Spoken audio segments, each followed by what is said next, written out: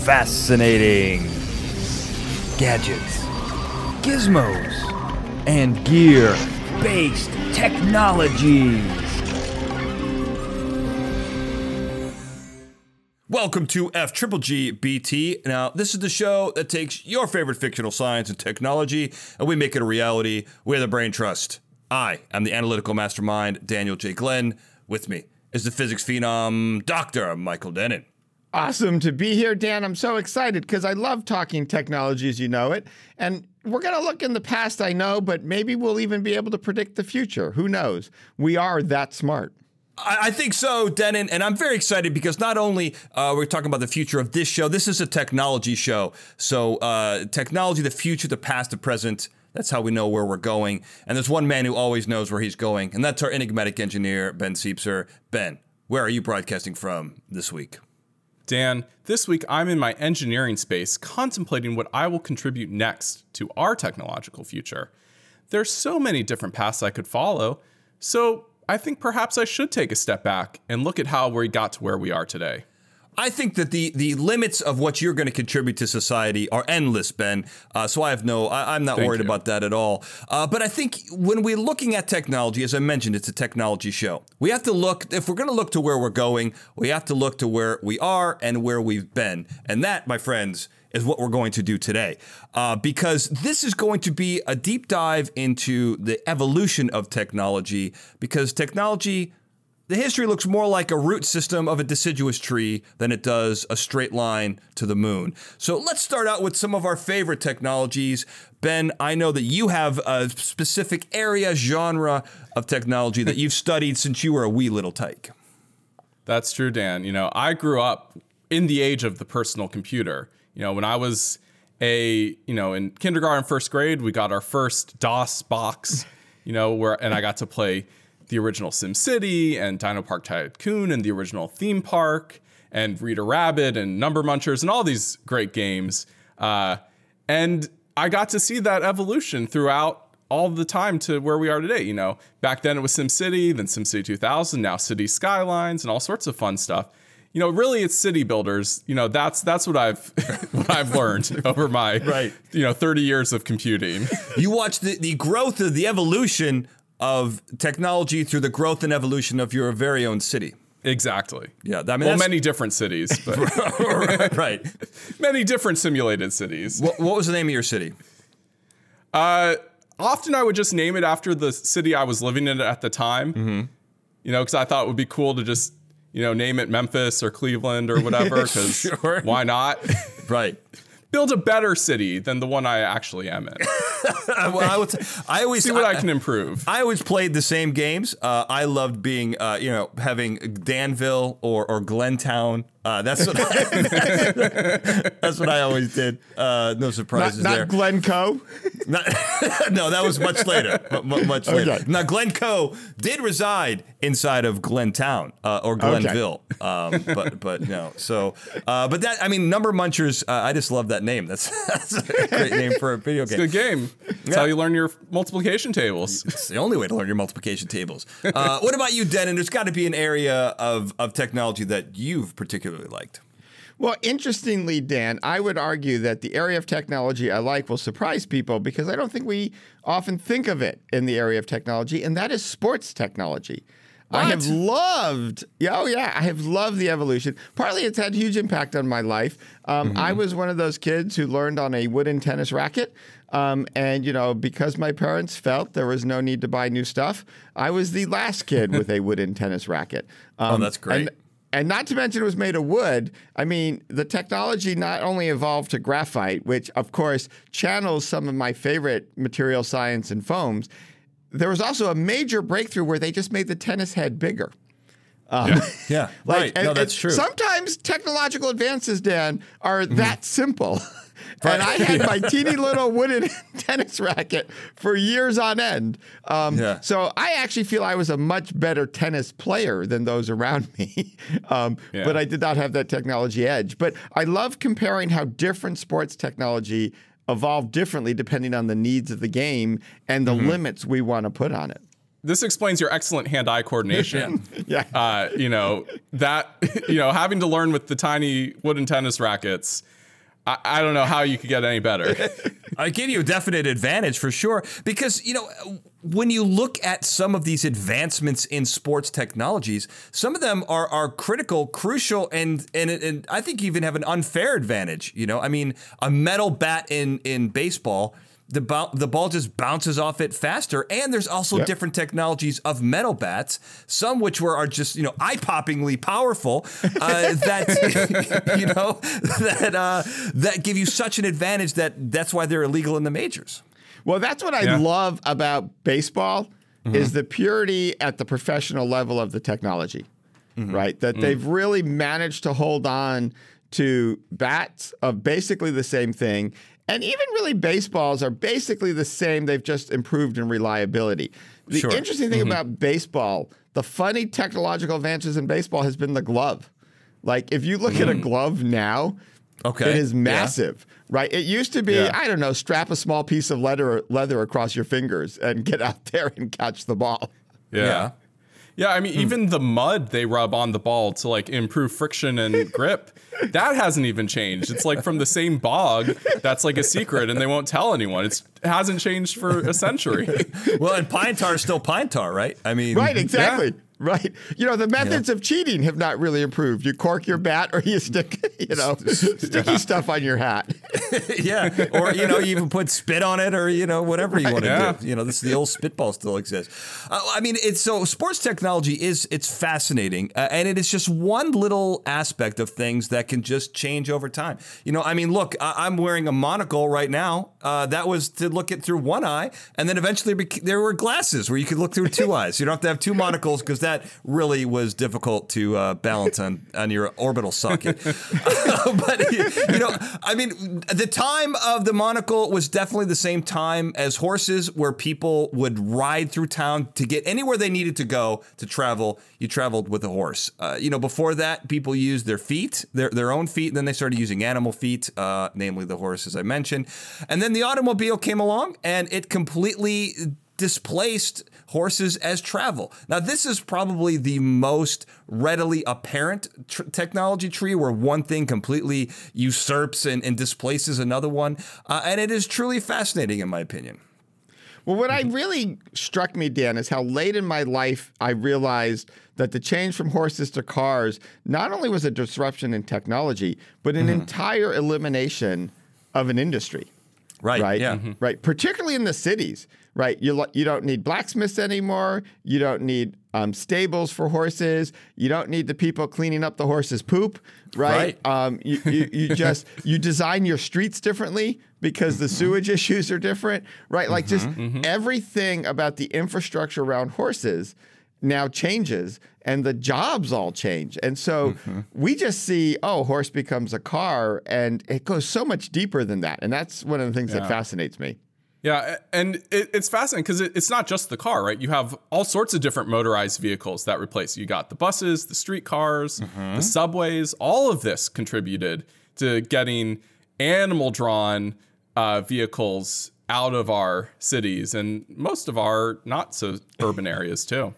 Well, it's interesting because, there's always been, technology is kind of this funny thing where we think of it as constantly improving human life in a way, right? Like human beings in some ways can be defined by their technology, the way they manipulate the world around them and improve upon it, because we don't have shells for protection like a crab. We don't have claws, to ward off predators like a bear, right? So we have to invent these things and create them. So you would think there would be almost a lack of resistance to technology, but I would say that the resistance to technology changing is almost as inherent to human beings as the need to create the technology in the first place.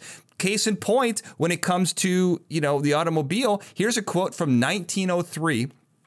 The president of the Michigan Savings Bank advised Henry Ford, everyone knows who Henry Ford is, he advised Henry Ford's lawyer to not invest in Ford Motor Company, saying that the horse is here to stay, but automobiles are only a novelty. a fad, right? People get that wrong. You look at electric cars today, people are saying like, oh, well, if you get stuck someplace, you need that gasoline, right? I mean, those are the same people who would be, promoting the horse back in 1903. What if you ran out of horse food? It's the same problem. Right. Yeah.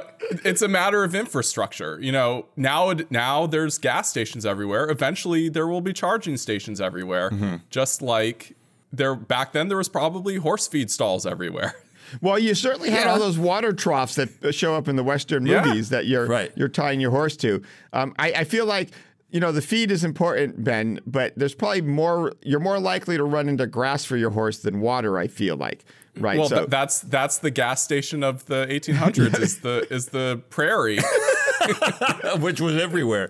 But depending on where you were, not necessarily, you think about these dusty Wild West scenes, you had to go out of your way to find something for your horse to eat. Yeah, I think so. The question I have to ask then is we're looking at travel here is what is the ideal travel solution, right? Like, is it in our past? Is it in our future? And I think with travel, it's in our future. I think it is, electric cars that are non-polluting, maybe use solar energy, maybe, have some other way to generate maybe a little wind turbine on the back. I don't know. But I think that may be the future. But I'm curious, what do you, I'll start with you, Denon. What do you think is the ideal form of transportation for the future? Or have we already hit it with the horse? Well, the ideal form is clearly teleportation. I just don't know if it's possible. Right. Because I'm just really tired of it taking any time at all to get anywhere, and I'm highly impatient. But you actually, Dan, as always, as the analytical mastermind, you pointed to the key challenge, right? Which is that the unintended consequences of our technology are often the frustrating thing, right? Right. So one of the things people, and we do this in a class I teach, one of the things people loved about the car over the horse was it was viewed as a solution to pollution, right? Which I think should be on a T-shirt, Dan. Oh, Cars that's amazing. were the solution to pollution. Now they're, I don't know, you need a funny quote to follow that. Right. That's for the development department. Because the big problem at the turn of the century was horse pollution. Right? Yes. That's what everyone cared about in the city, right? And when you made the cars were clean. They don't poop, right? Yes. Let's be clear, right? Right. Now, to your point, we've realized, if you make enough of them, they make a different type of pollution, and bad in different ways, right? Bad for breathing. We had all the smog in LA, now bad for the climate. And the next ideal step would be something like the car, because we love the speed, the ease, the transport, but without the pollution. It'll be curious to see what side effect we generate at that point, and we will then continue to evolve our technology. So I think solving the unintended consequences is how we drive our technology forward. Yeah, and part of that is further mass transit, but also, electric vehicles solve one of the biggest problems. One, your electricity now can come from a cleaner source and from a mass-produced source, which is almost always more efficient than a small engine in your vehicle. But also the regenerative braking of the motors. One of the biggest sources of urban pollution is the dust that comes off of your brakes as you're braking, because you're literally wearing away your brake shoes and your brake pads.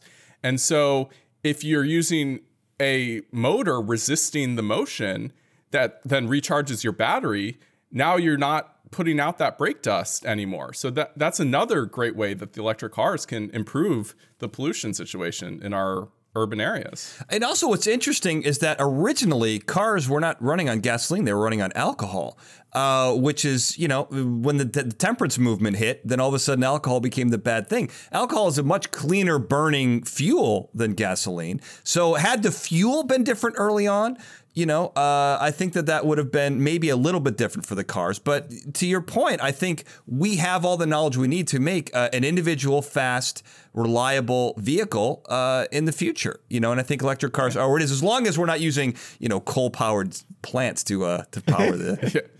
But even a coal power plant is obviously not great. But a big single coal-powered plant is in a lot of ways better than a bunch of little gasoline engines. Definitely. Yeah, that's true. I mean, that's true for sure. But when you look at like gas-powered stuff, right? I mean, let's look at cutting-edge technology.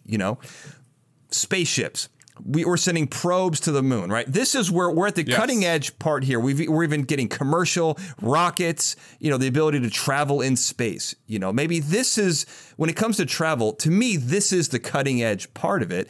And we're still using rockets, which are fuel powered devices, right? We're polluting the universe, which is a little different than polluting the earth, right?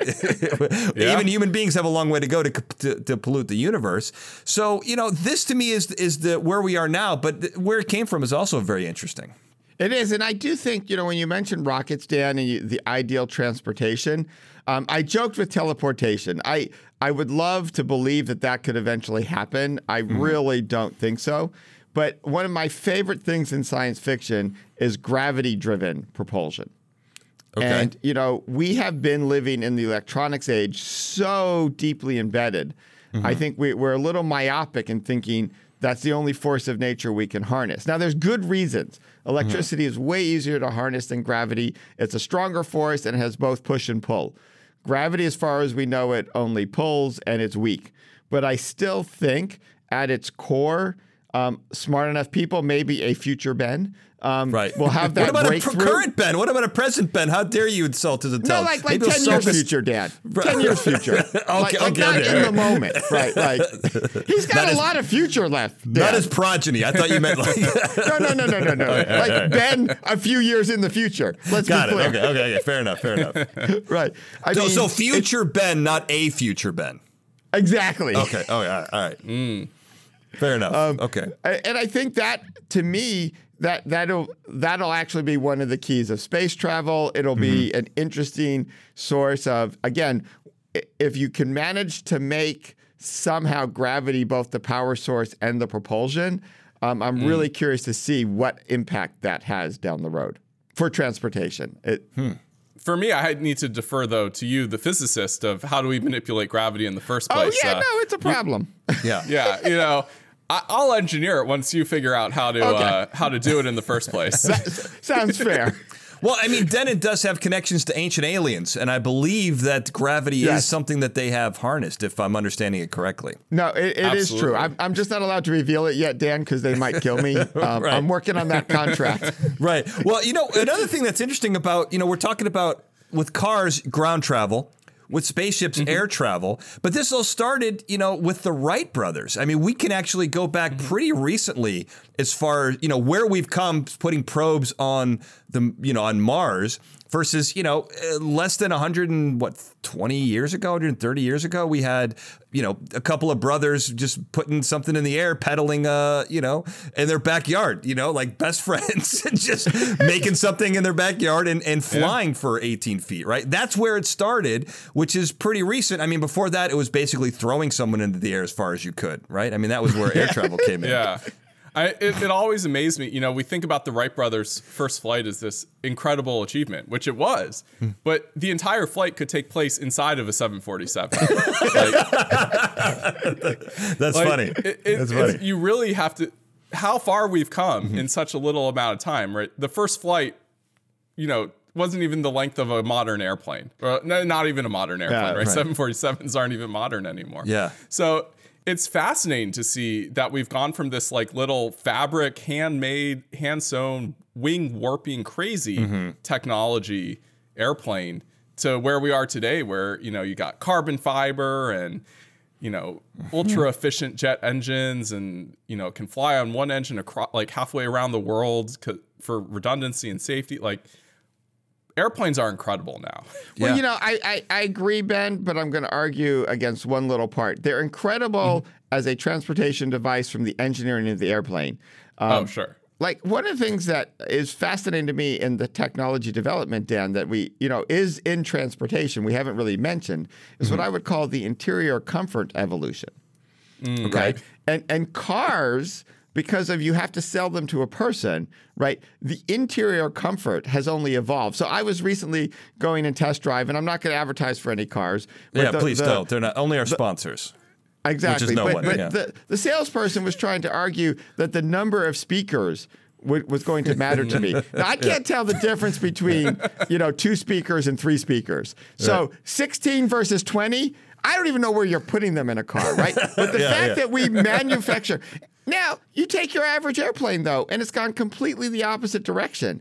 I don't know how many people have flown recently because of the pandemic, but I have. And I'm sure during the pandemic, they've made seats smaller and closer together, which makes the latest airplane commercial of the supposed Wright brothers arguing over the armrest in their first plane even funnier.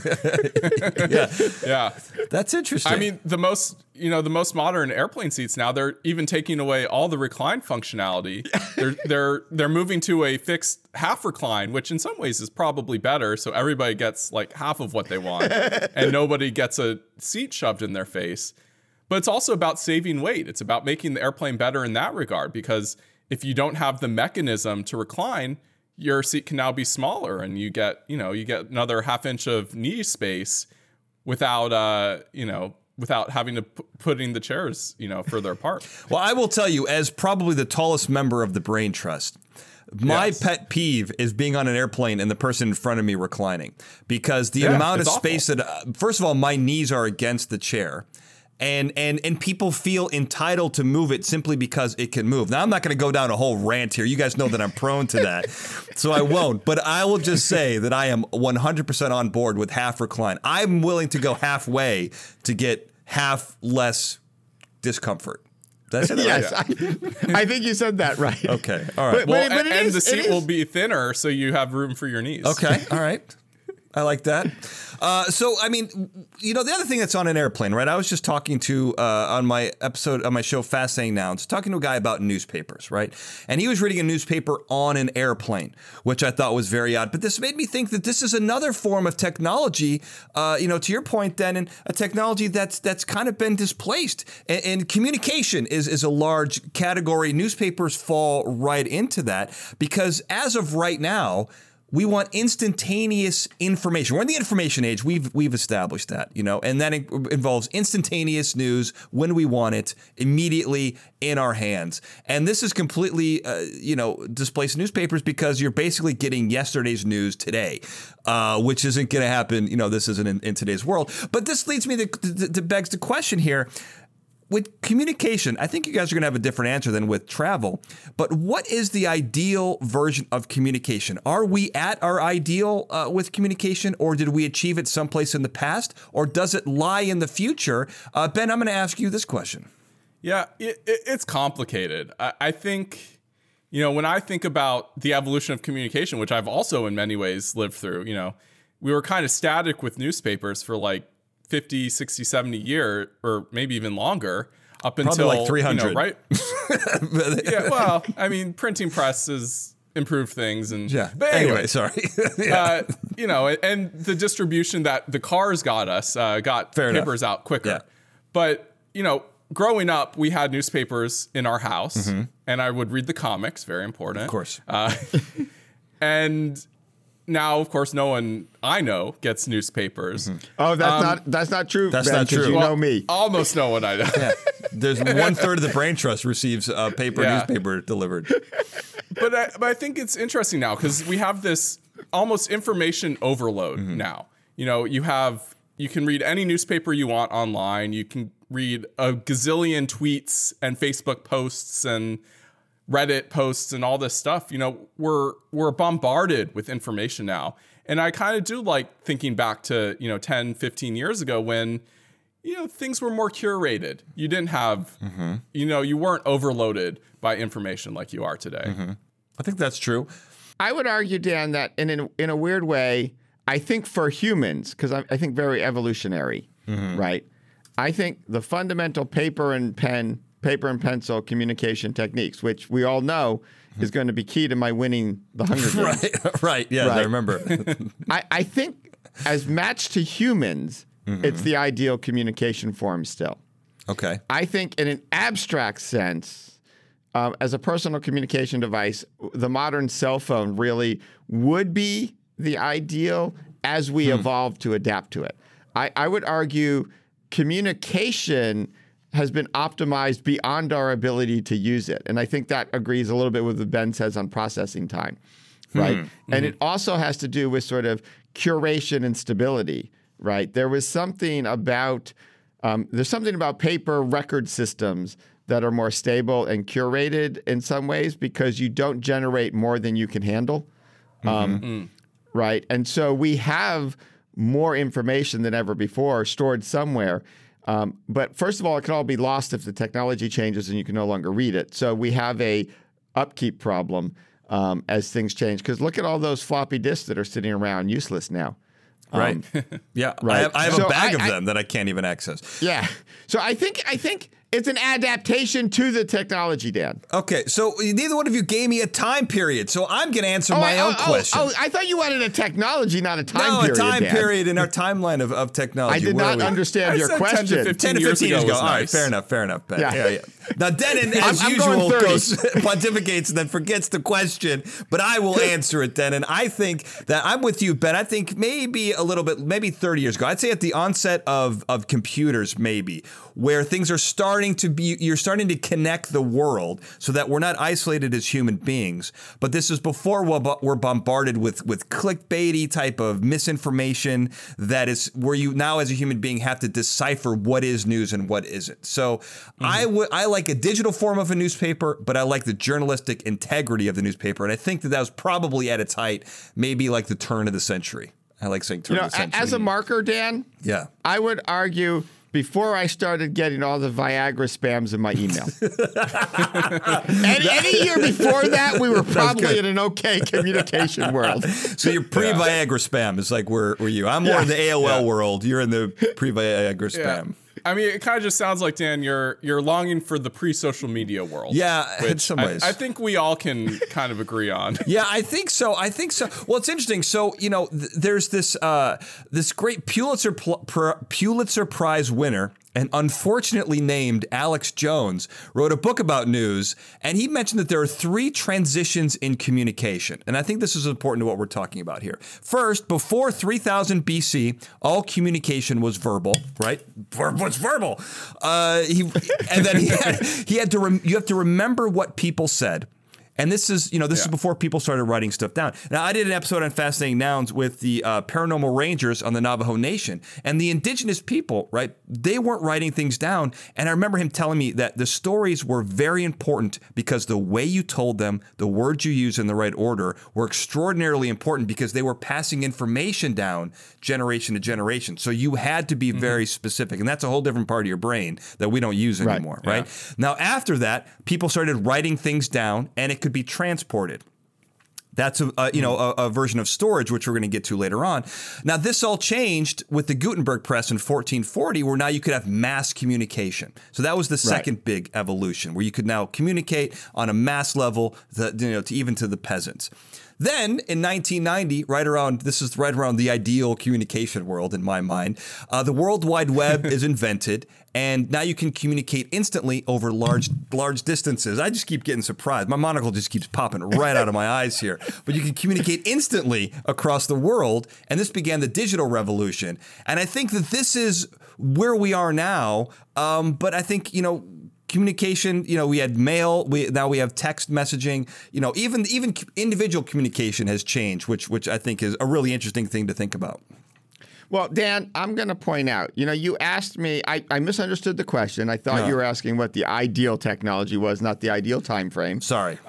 But I really should have gone, since I thought the question was the ideal communication technology, the obvious ideal is the Fascinating Gadgets, Gizmos, Gear-Based Technology mug. Right. Because it has a couple things. Yeah. It combines the stability of the stone cuneiform tablets being basically ceramic with the advantage of printed letters. You don't have to chisel it in. So you're combining all of the best technologies, and you buy it on the internet. Yeah. So what better combination? It takes all 3 technological revolutions, Dan, puts them together in the ideal communication device. Wow, that is a heck of a sales pitch. That's pretty good. Dr. Denon, I think you're forgetting one of the truly classic forms of communication, which is the message in a bottle. You have this lovely metal Fascinating Gadgets, Gizmos, and Gear-Based Technology water bottle. And unlike the classic wine bottle with a cork thrown into the ocean, this isn't going to get broken on the rocks. Yep. This can make it all the way across the ocean safe and sound and get your message to some random beachgoer with a fun little surprise on the other side of the world. I totally like that. That is quite an evolution.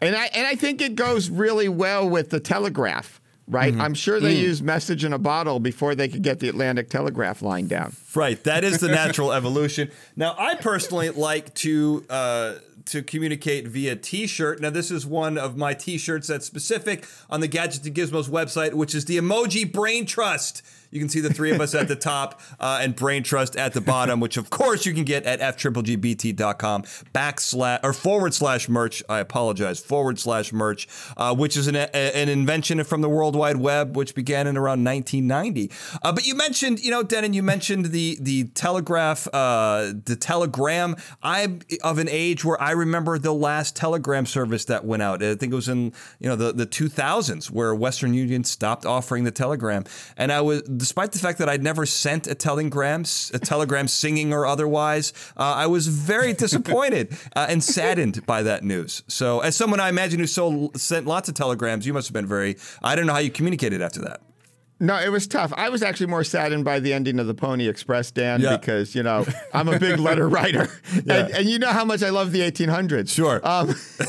But, and you mentioned that, and it's funny to see the things we're nostalgic about. I mean, I remember very clearly going to college and being told by my dad, I could only call like once a week because it was too expensive. And so I wrote letters, and how impressive it is how cheap the post office has stayed. Right. I mean, I know the post office gets all this, bad press from people, but it's amazing that technology, right, that you can send a letter and the amount of information you can send and how cheaply. And it's only recently, to think about it, that the internet caught up, right? Like phone calls were expensive. And then on the flip side, so like I'm nostalgic for the writing of letters and then it switched to calls. I remember standing with my daughter one day not too long ago, and we were at GameStop, and she was on her phone quickly checking something to see if this was going to be the cheapest price. And she turns to me and goes, "Dad, do you remember when you had to go all the way home to check prices on the internet? You couldn't do it on your phone." Yeah. And I'm like, "No, I remember going all the way home to look it up in the newspaper, Dan." I remember I used to look at comic book prices when I'd go to the comic book store, and I'd have to go to the Overstreet Price Guide, and I'd have to check it out from the library. Forget like going home. I had to wait till the library opened. I mean, this is where we are. I mean, to bring it back to the newspapers, I remember getting, the glossy, catalogs from the electronics stores, during the holiday times and being, looking at the video games in there and seeing what was on discount and comparing, one big box retailer to another for, the best price on Mario Kart. Right. Yeah. So there is communication is fascinating that way, right? There's the ease, there's the stability, there's so many competing factors in communication, Dan, that I find its evolution fascinating and what stays around. Yeah. Right. So, like unlike some other technologies, a lot of this stuff, I mean, we're going to be with paper and pen for, I think, a very long time because of its simplicity. And that reminds me of my other favorite story, when in the space race, and Ben may confirm if this is true or apocryphal, right? The U.S. Engineers spent a lot of time trying to figure out how to make a ballpoint pen that worked in zero G. Yeah. Because, you need gravity for that. The Soviet engineers went with a pencil. Yeah, I was going to say, pencil. It's gravity Very proof. Apocryphal and also not true, but it's a fun great story. Yeah. I mean, you can use a pencil as long as it's not a graphite pencil in space. Okay. Wait, really? Because a graphite pencil, the little bits that break off float around, and graphite is conductive, so it'll eventually float into your electronics and cause a problem. That's insane. So you can't use graphite pencils in space. You can use grease pencils, but not graphite. That I did not know that. I'm sure the Russians tell that story too. That's yeah, sure. And NASA didn't develop the space pens. Fisher did it on their own as a marketing ploy. But interesting. But they do work, and they're fantastic. It's standing on your head too. And I think a lot of this stuff feels generational, right? So, for example, in communication, you have the generation that grew up listening to the radio, right? And so the radio still exists, but it's changed. And then in the 50s, late 40s, early 50s, it got usurped by television. And then there's a whole group of people who grew up on television. And then, now you've got people who've grown up on the internet. You've got, there's broadcast networks that are being replaced by streaming networks, which you can only get through the internet. And I think as, the older generations die off, like my grandmother's 97, right? Like her view of communication's totally different.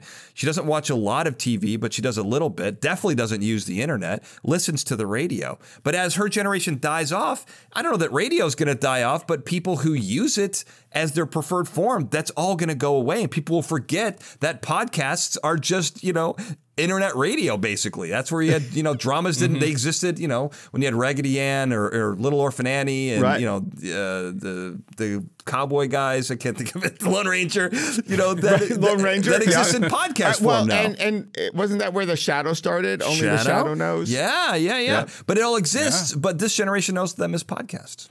Well, I do wonder, Dan, so the evolution of communication and entertainment, if we switch to the entertainment side now, is kind of interesting. Yeah. Because, on the front of live versus non-live entertainment, it's always fascinated me to, sort of move from, let's just take performances, right? You move we'll take one scale first, from live plays to movie, to radio, to TV, to movie, right? Right. Live plays still exist. They're very popular, but they've become kind of expensive and elite, and they're rarer. Only in New York, basically. And only in New York and L.A. A little bit in L.A. There's theater in L.A. Sure. Right. To your point, though, TV has survived, but is definitely changing to streaming. Right. It survived the movies. Well, no, I'm sorry. Movies survived TV. I did it backwards. Yes. Right. Yeah. Because movies came first. Movies are struggling a little bit with streaming, but they're hanging on. Yeah. But I had never realized, you said something that just triggered it.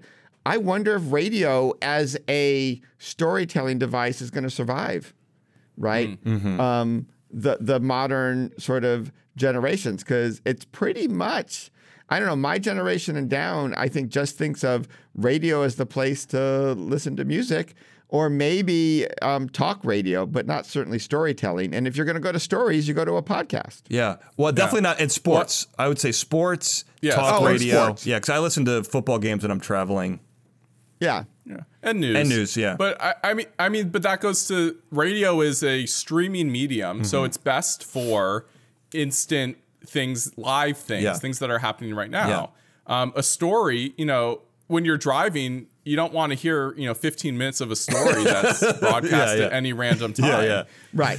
It's the same reason that streaming has overtaken a lot of these shows. It's hard to do narrative shows live anymore. No one watches, you need to time shift. You need to be able to watch a cohesive story on your own time when you can, rather than when the network wants to broadcast it to you. Well, that goes to a generational thing, right? Because I am still very used to arranging my life around when the show is going to broadcast. Yeah. Because that's what I had to do for most of my life.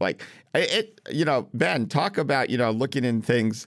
I mean, planning my Saturday morning was like a heroic effort. This is why I'm very good at scheduling and calendars, right? Because you would sit there with the TV guide, right? And you'd have to map out, switching between channels, timing it right. You have to plan in bathroom breaks. It was serious business. It was, a 4 to 5 hour, work of art.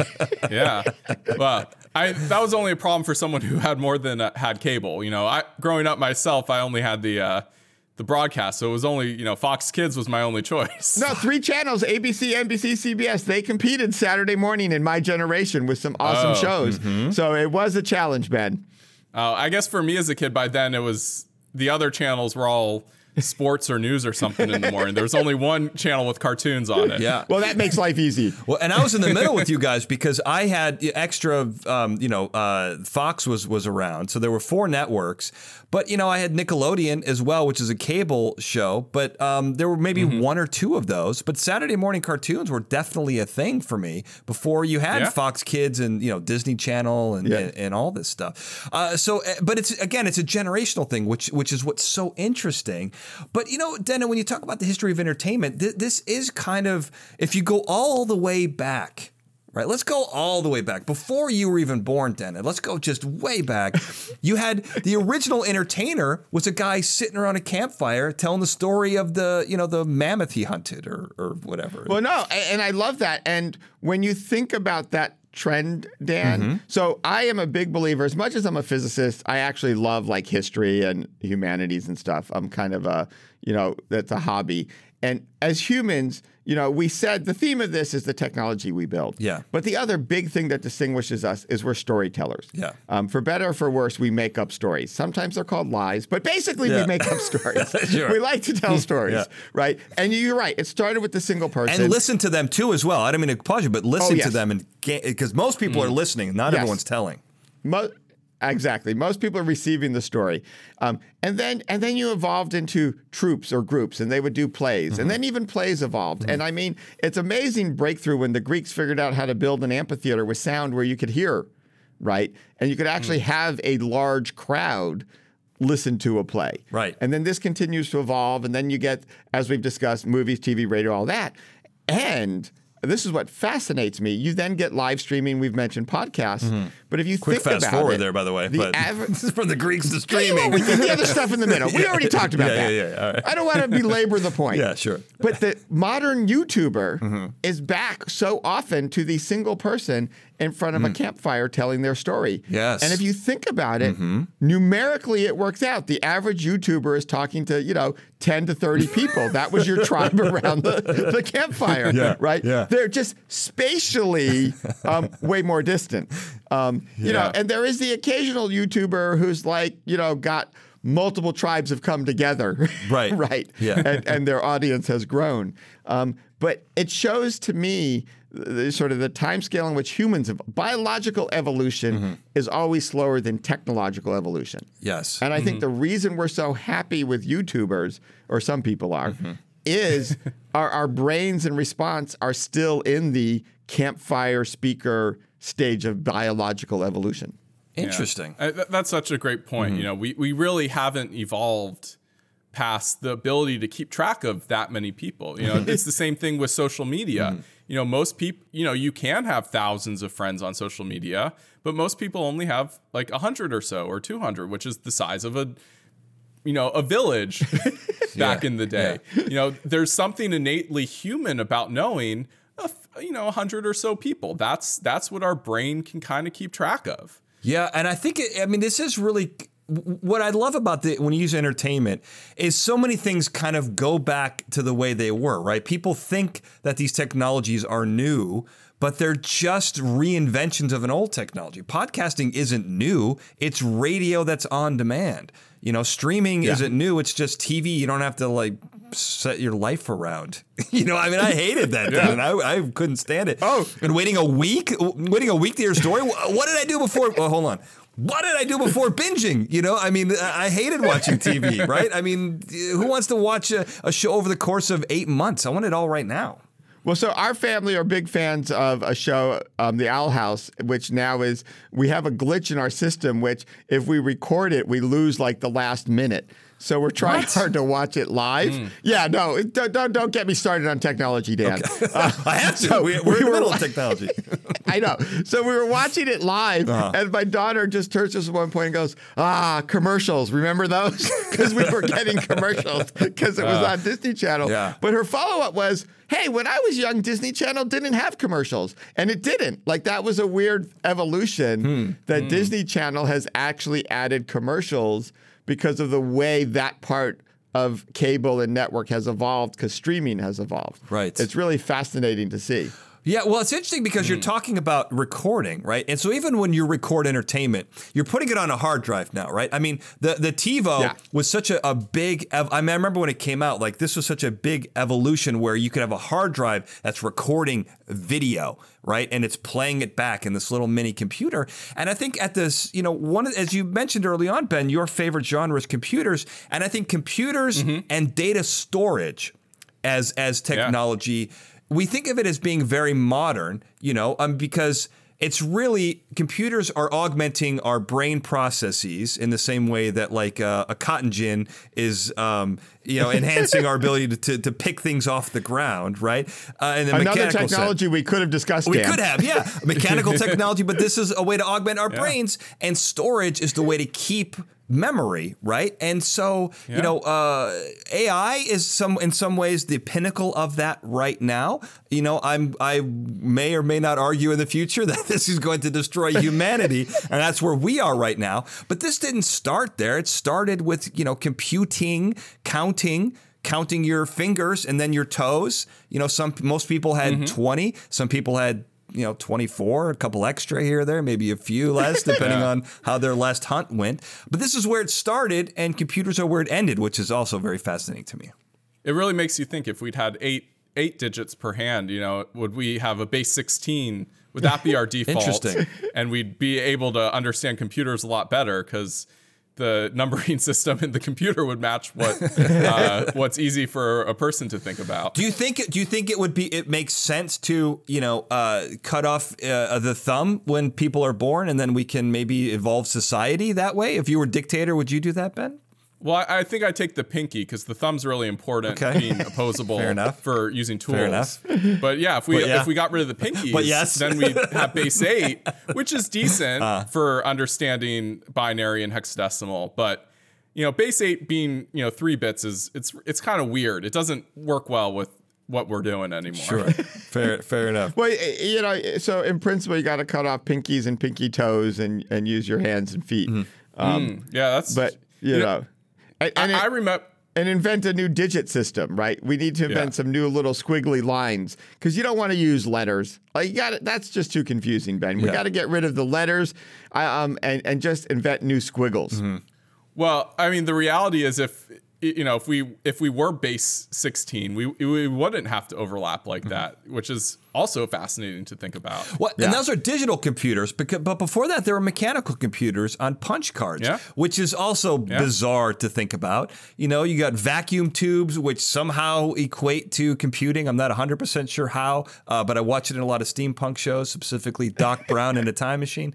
But this is, computers are very odd. And, Ben, you've mentioned this before, but faxes and modems are also very strange, which ties us back to our communication.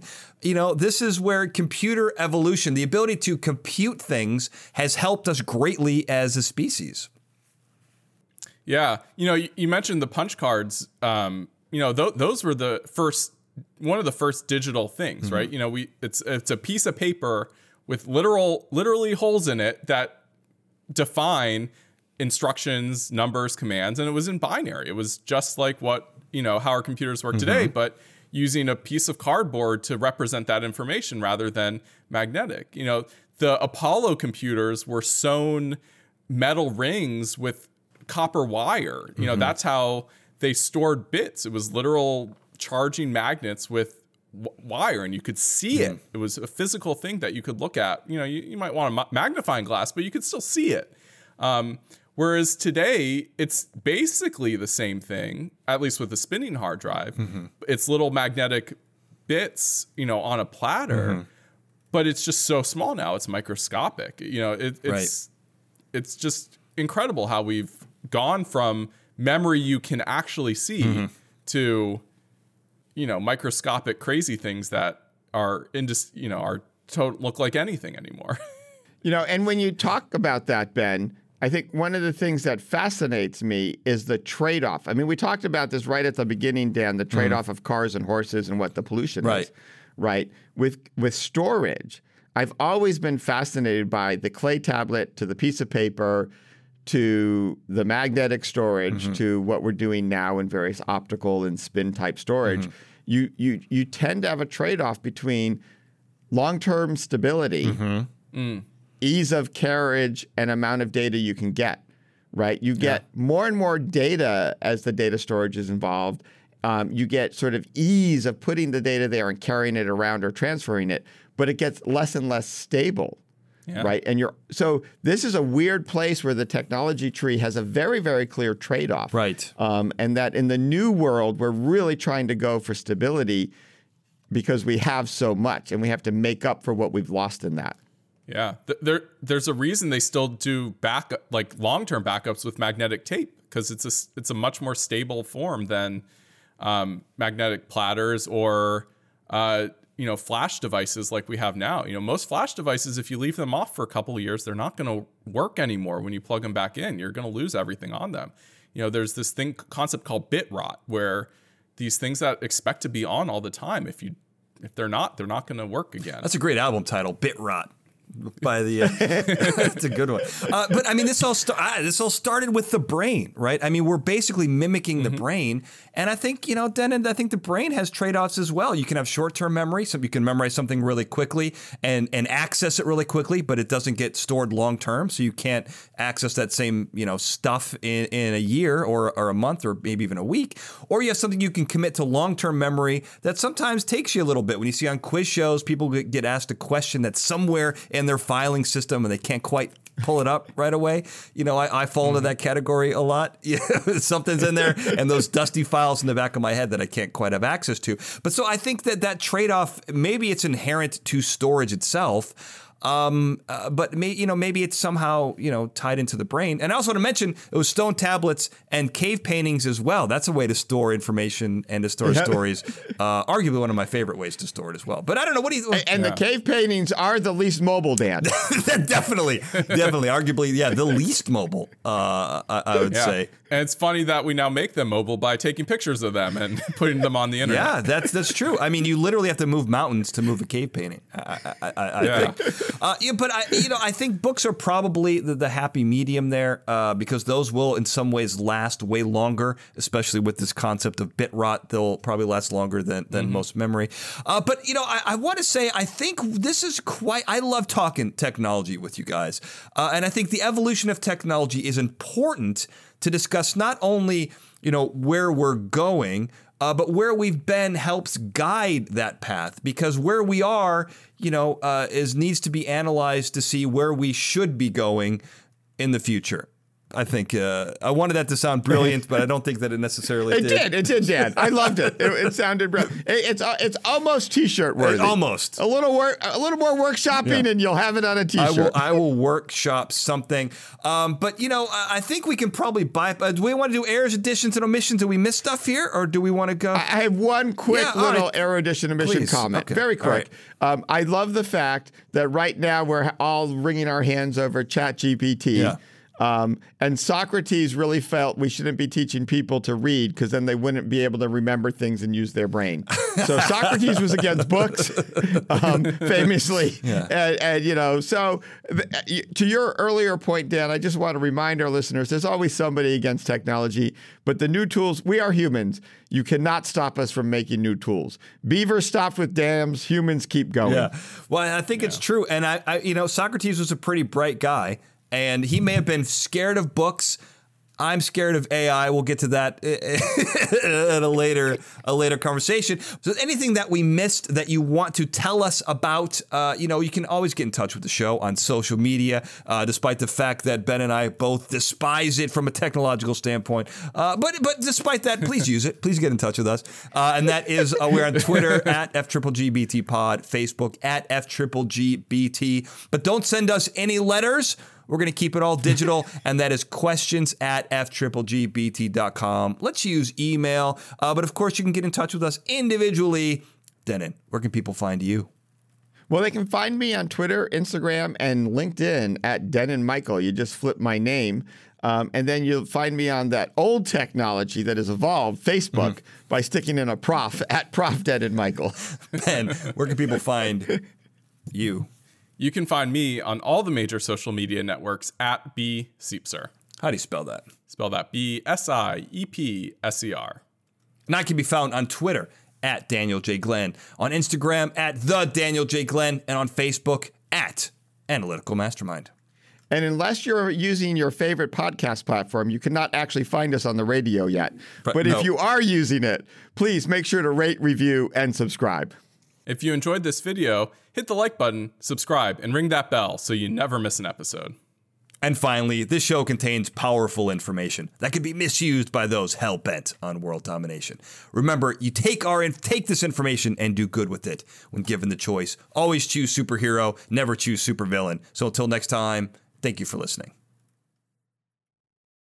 Fascinating Gadgets, Gizmos, and Gear-Based Technologies is a Glencoe production and is produced by me, Daniel J. Glenn. The Fascinating Gadgets, Gizmos, and Gear-Based Technologies introduction was produced by Daniel J. Glenn and Paul Sprangers, with music and sound design written and performed by Paul Sprangers. Now, of course, if you're listening to this episode and you've gotten this far, you're going to want to subscribe. Well, how do you do that?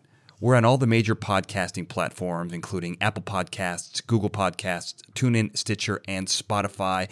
But if you're not already subscribed to those platforms, I made it easy for you. Go to our website, fgbt.com. You'll find links to those subscribe buttons and also links to our social media, both for the show and for our individual experts, the members of the Brain Trust. That's all right there. fgbt.com. And before you leave, don't forget to check out our other episodes. You can find the link at the top of the page for everything we've got, and you'll notice that we've got both a YouTube version and an audio-only version. Depending on what you like, we got it for you. And if you do like those videos, you can go ahead and subscribe to those as well. We're on youtube.com/Daniel J. Glenn. And once again, if you like this show, you're going to like everything that I do. Go to danieljglenn.com to find out more. Thank you for listening.